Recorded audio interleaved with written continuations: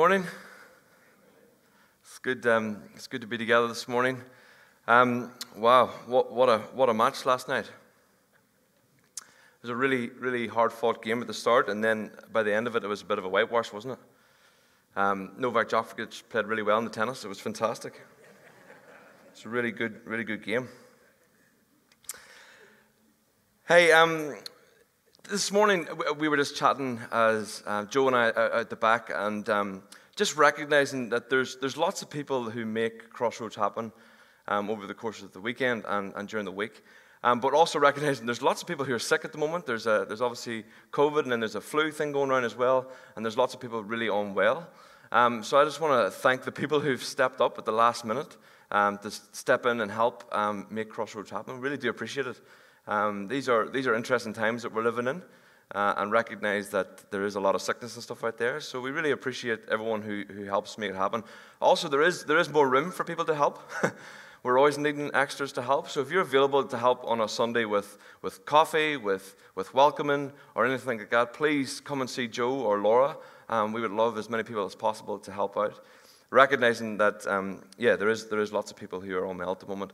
And we do think of those people, and we pray for those people as they recover from the sicknesses that are going around. Dear knows where we'll end up. There is talk of level changes and stuff again in the future. So we'll just keep an eye on all of that sort of stuff, but we just keep praying that those who are unwell will be healthy again. Who in here has ever taken a selfie before? Be honest. So good. Isn't it weird that taking a selfie is so common? Think about it. To take a picture of yourself is like totally normal. It's not even weird in the slightest anymore to do it in public. Like, it's normal. If you look down the street, or you're walking down the street and you see someone with their phone in front of them taking a picture, we don't even blink an eye at it anymore, do we? It's sort of just like this thing that happens, and it's still kind of weird in my head, but at the same time, it seems to be pretty normal. You know, it's totally appropriate to take selfies pretty much anywhere. You could do it in cafes, restaurants, museums, anywhere. It just doesn't matter. And there's no awkwardness attached to taking selfies anymore, and it just seems to be this thing that's really normal.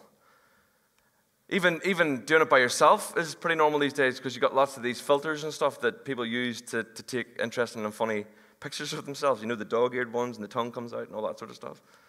Come on, we've all tried it. But how on earth did this whole selfie thing come to be? Like, how did selfies become a thing? So the first ever selfie was taken in 1839. Well, it was not termed a selfie back then, but this self-portrait was taken by a guy called Robert Cornelius. He was an amateur photography enthusiast. He loved photography in Philadelphia. And he thought that what he would do, he would set up his camera, and he would run into the frame as quick as possible, and then he would take this picture. He did all right, didn't he? Pretty good. Then in 1966, forward a few years, the astronaut Buzz Aldrin, he took a picture of himself during the Gemini 12 mission, and it was the first ever selfie taken in space. Amazing. But however, this is where the word selfie came from. This will blow your mind this morning. So the word selfie was founded in 2002 when an Australian man called Nathan Hope got drunk on his 21st birthday, and he busted his lip, and he put up this caption, "Sorry about the focus, it was a selfie." And that's where the word came from. The very first time it was used was an Australian young man who got drunk on his 21st birthday and busted his lip and put a picture up. And in 2013, the word selfie made its way into the Oxford Dictionary. Okay? And the reason why I talk about this, in this day and age, it is totally normal to be focused on self, isn't it? You know, the idea of taking selfies is to look at ourselves, to look at what's going on in our own lives. It's really common for us to see beautiful landscape or a beautiful object, and now to prove that we were there, what do we have to do? We have to stand in front of that object and take a picture of it. Because we have to be involved in it to prove that we were actually there. You know, selfies are really important in this day and age, which is crazy. So in a world that suggests that everything's about self, how do Christians respond to this? How do Christians respond to what Jesus said when he said, "Whoever wants to be my disciple must deny themselves, take up the cross daily, and follow me. How do we respond to that? We're in our second week of the series, The Cost, which is a series that looks at what it is to follow Jesus, the cost of following Jesus. You know, gaining salvation is a free gift, but the cost of following Jesus can be difficult at times. So what we're going to do today, we're looking at what Jesus said in the book of Luke. And Luke continues this account of his ministry, the ministry of Jesus, attesting to what the apostles are teaching. And the purpose is to make it really clear and honest about the challenges that they're facing and living in a culture that often was very hostile towards the Christians. Sounds a lot like today, doesn't it? Being a Christian wasn't the norm. Being a follower of Jesus wasn't the norm. And today, it seems more and more like it, that being a Christian isn't the norm. It isn't the thing to do. But Jesus never once minimized the cost of discipleship. He never minimized the cost of discipleship in order to win more followers. He was honest about it. In fact, for many of them, the present life that they were about to become into was much more difficult because of their commitment to following him. So in this passage, Jesus warns and encourages his disciples to prepare them for the significant trials that were ahead. But before he does that, he informs them about his own death and the resurrection. You see, Jesus knows that they will need to see his own sacrifice in order to grasp the true cost of following Jesus, the true cost of discipleship. So let me start with this.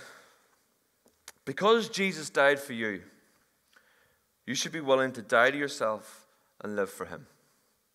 Because Jesus died for you, you should be willing to die to yourself and live for him. So let's look at the passage in Luke. If you've got a Bible, turn with me to Luke chapter 9. Luke chapter 9, verses 21 to 27.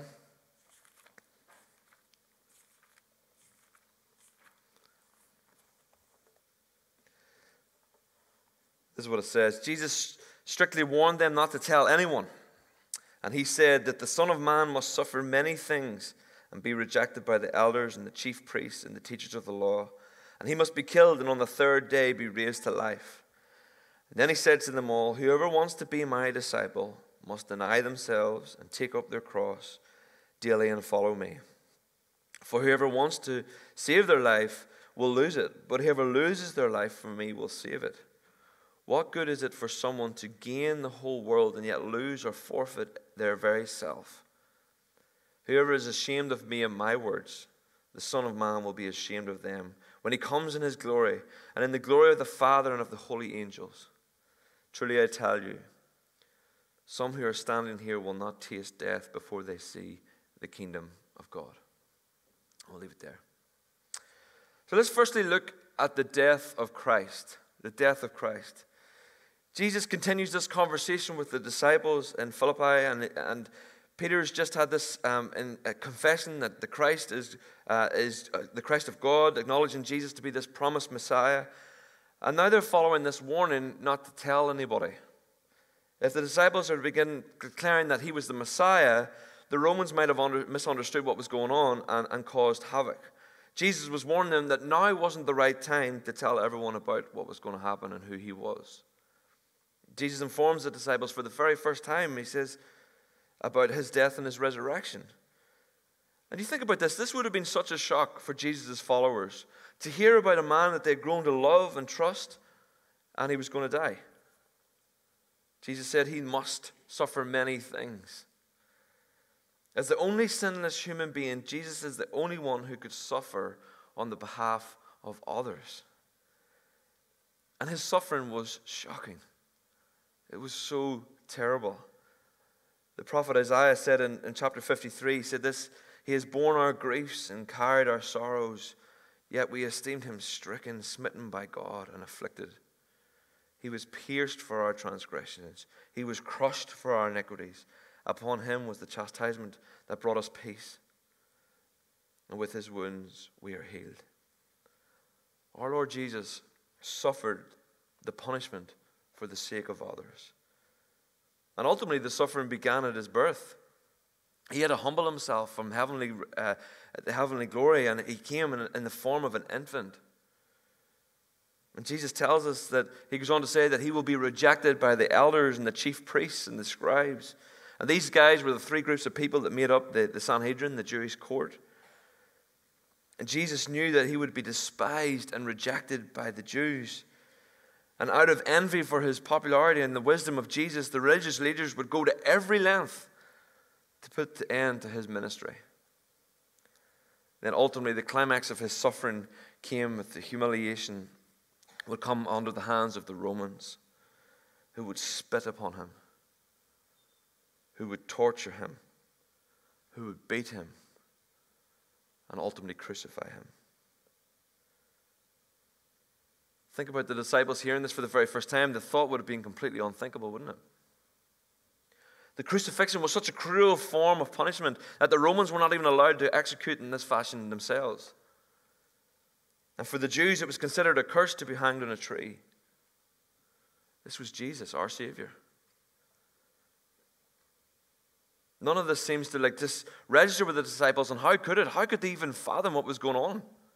What was about to happen? They saw Jesus perform miracle after miracle after miracle. And now he's saying that he's going to experience the worst possible death that ever was known. The physical torment alone is hard to imagine. People weren't meant to survive crucifixions.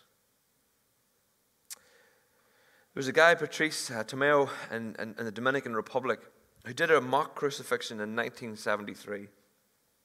He was trying to make a statement for world peace by allowing himself to be crucified. And of course, he avoided the beating and the taunting that led up to Christ's crucifixion. And he went straight to being nailed on the cross with 6-inch nails. He planned to remain on the cross for 48 hours, but due to an infection in his foot, he asked to be removed after 20 hours. And the newspaper headline read this: "Crucifixion for peace falls short." Falls short. Church, I don't want us to ever underestimate what Jesus went through for us. I think it's really important for us to be reminded by that. Our Savior died the most horrific death for the sake of others. That's the God we worship. That's the God who loves us. And thankfully, he does love us, because there's beauty in this story. Out of all the hurt and the taunting and the spitting and the pain and the agony, out of the love for his bride, Christ endured the pain and the shame of the cross to the point of death for each and every one of us. Isn't he amazing? Isn't he wonderful? Jesus doesn't finish there with this explanation of his humiliation. No, he goes on to say that he will be exalted in his resurrection. Wow. Jesus was going to come alive again. Picture this from the disciples' perspective. That would have been such a relief as he was telling this story about how he was going to die. But he said, no, I'm going to rise from the dead again. There's going to be a miracle. Wow. Jesus expressed to all his disciples, he was preparing them for the persecution that was going to come on them. And ultimately, this testimony here in Luke is the same for us. Jesus is saying to us that there's going to be suffering and hard times for us as well. But in the end, it'll be okay. He didn't want them to be caught off guard. They needed to know what was going to happen, that he was going to suffer and that he was going to be killed, but also that he would rise from the dead, victorious. And this would have been a scary time for them as followers of Jesus. They would have been distraught. They would have been confused. However, after the resurrection and the Pentecost, some of the apostles, obviously minus Judas, they're encouraged and empowered to proclaim the truth in the face of death. It is only because of the death of Christ, only because of the death of Christ, that we are willing to die to ourselves. Thank you, Jesus. Thank you, Lord. So that's looking at the death of Christ. What about this idea of death of self? The death of self. You know, while the disciples were still spinning from the shattering news that their Jesus was going to die, Jesus tells them that part of their responsibilities as disciples is to take up their own cross daily. Take up their own cross daily. Following Christ is not easy. And he gives 3 acts of discipleship. Firstly, deny yourself. Deny yourself.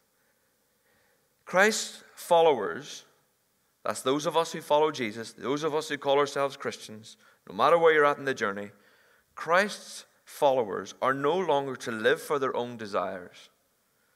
Obedient followers of Jesus Christ understand the role of self-denial.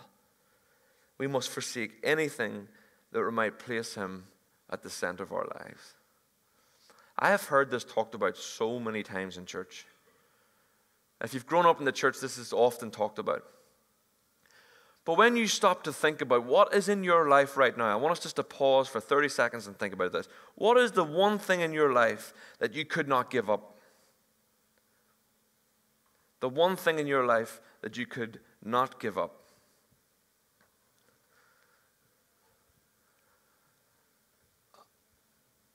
And I don't want to be too hard here, but I think if it isn't Jesus, we've got a question to ask. We've got a question to ask of ourselves. If it isn't Jesus, if it isn't following Jesus Christ, we need to understand what denying ourselves truly means. Paul tells us in Philippians 3, he says this, I once thought these things were valuable, but now I consider them worthless because of what Christ has done. I think Paul truly understands what Jesus did for him, right? Yes, everything is worthless when compared to the infinite value of knowing Christ Jesus my Lord. For the sake I have discarded everything else, counting it all garbage, so that I could gain Christ and become one with him. I no longer count on my own righteousness through obeying the law. Rather, I became righteous through faith in Christ.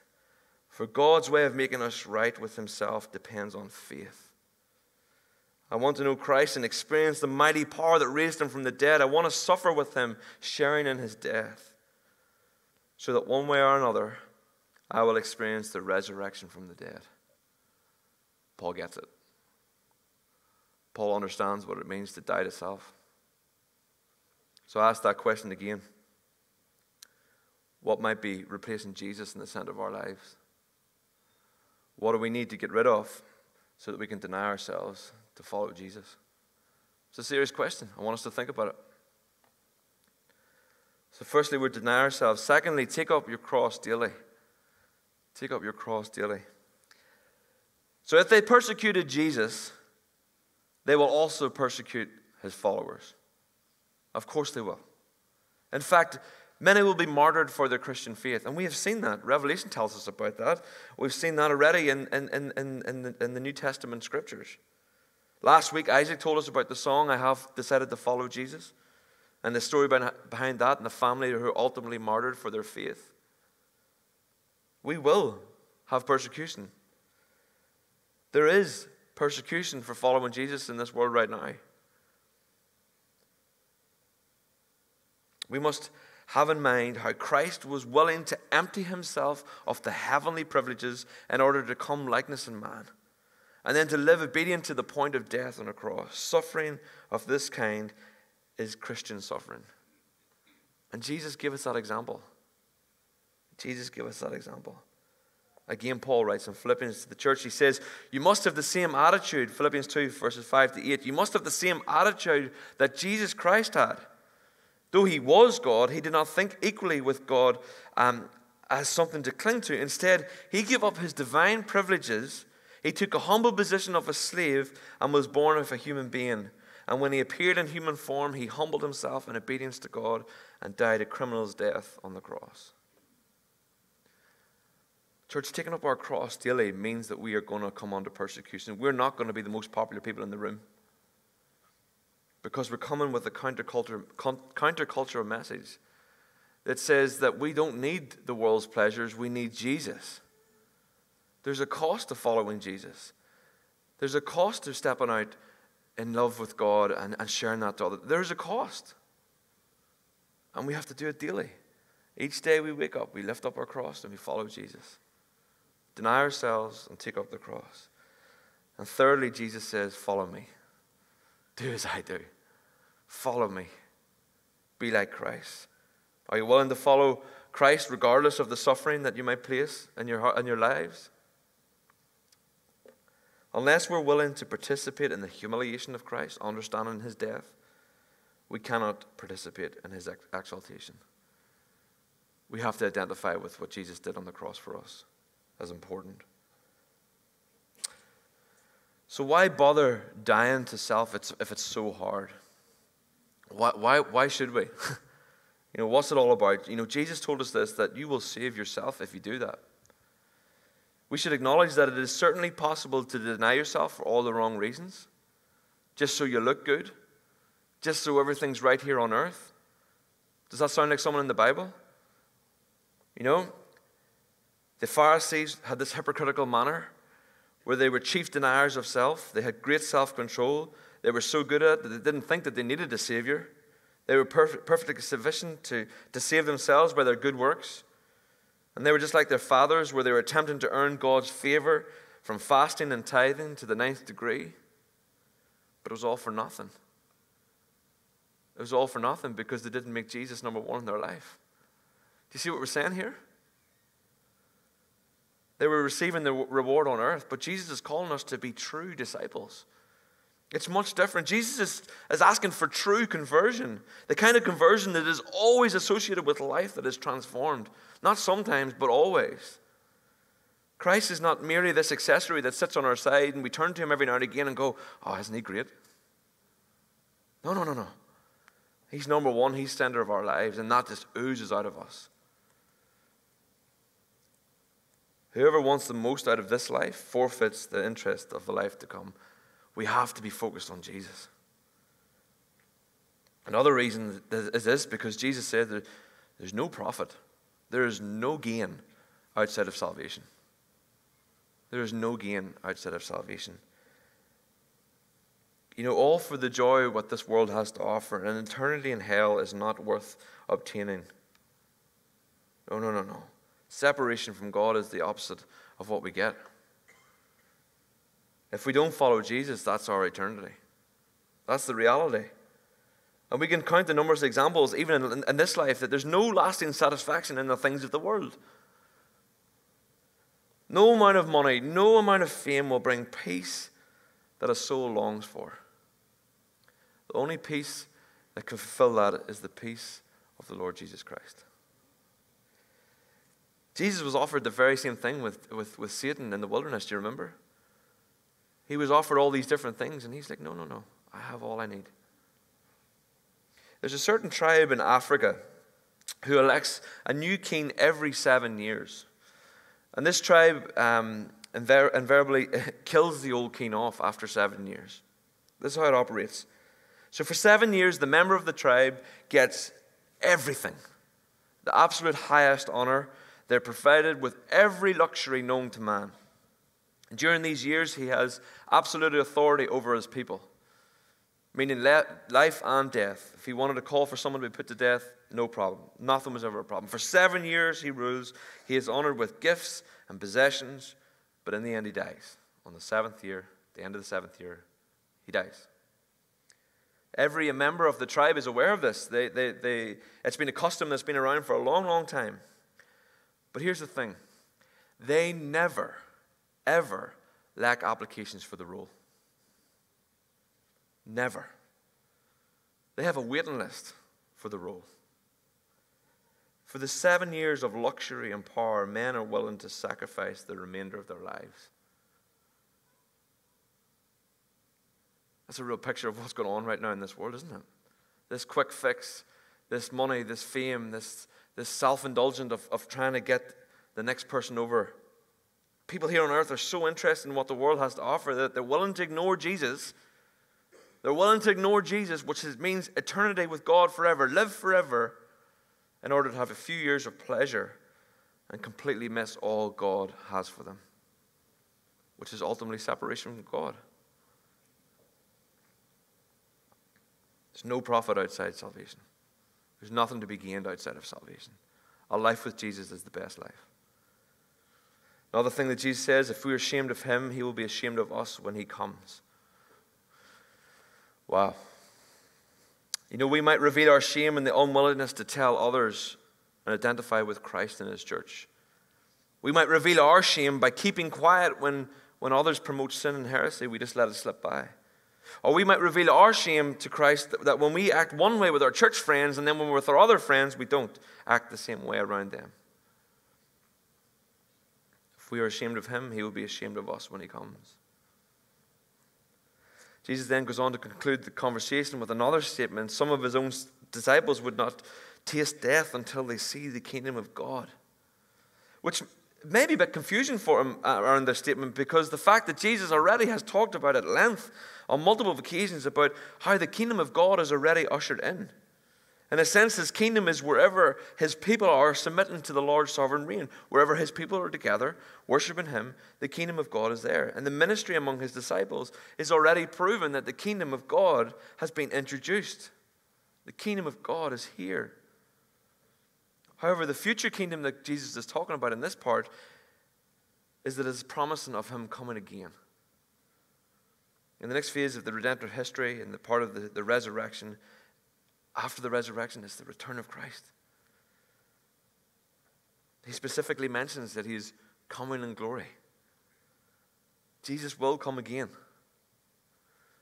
And we will be held accountable to what we've done for him. We will be asked the questions around, did you deny yourself? Did you take up your cross? And did you follow me? We will. It's important to understand that. And the very next passage occurs 8 days after these conversations, the inner circle. We have Peter, James, and John with all the witnesses of Christ and the glory at the transfiguration. And they see a glimpse of Jesus in his glorified state.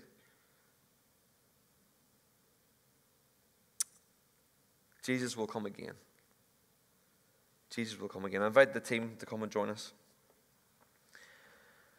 I want to leave you with a few thoughts. Because Jesus died for you, are you willing to die to yourself and live for him? Because Jesus died for you, are you willing to die to yourself and live for him? The suffering of Jesus on our behalf motivates us to endure the suffering with him. Philippians 3:10 says this, I want to know Christ. I want to experience the mighty power that raised him from the dead. I want to suffer with him, sharing in his death. Are we willing? Are we willing? Are we willing to deny ourselves? Are we willing to take up our cross? And are we willing to follow him? Would you stand with me while we pray?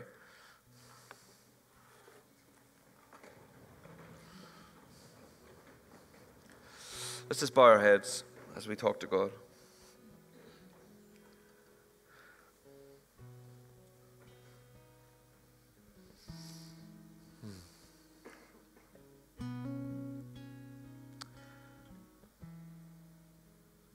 Heavenly Father, we thank you for the gift of salvation. We thank you for the mighty work of Jesus on the cross, the pain and the suffering that he endured for our sake.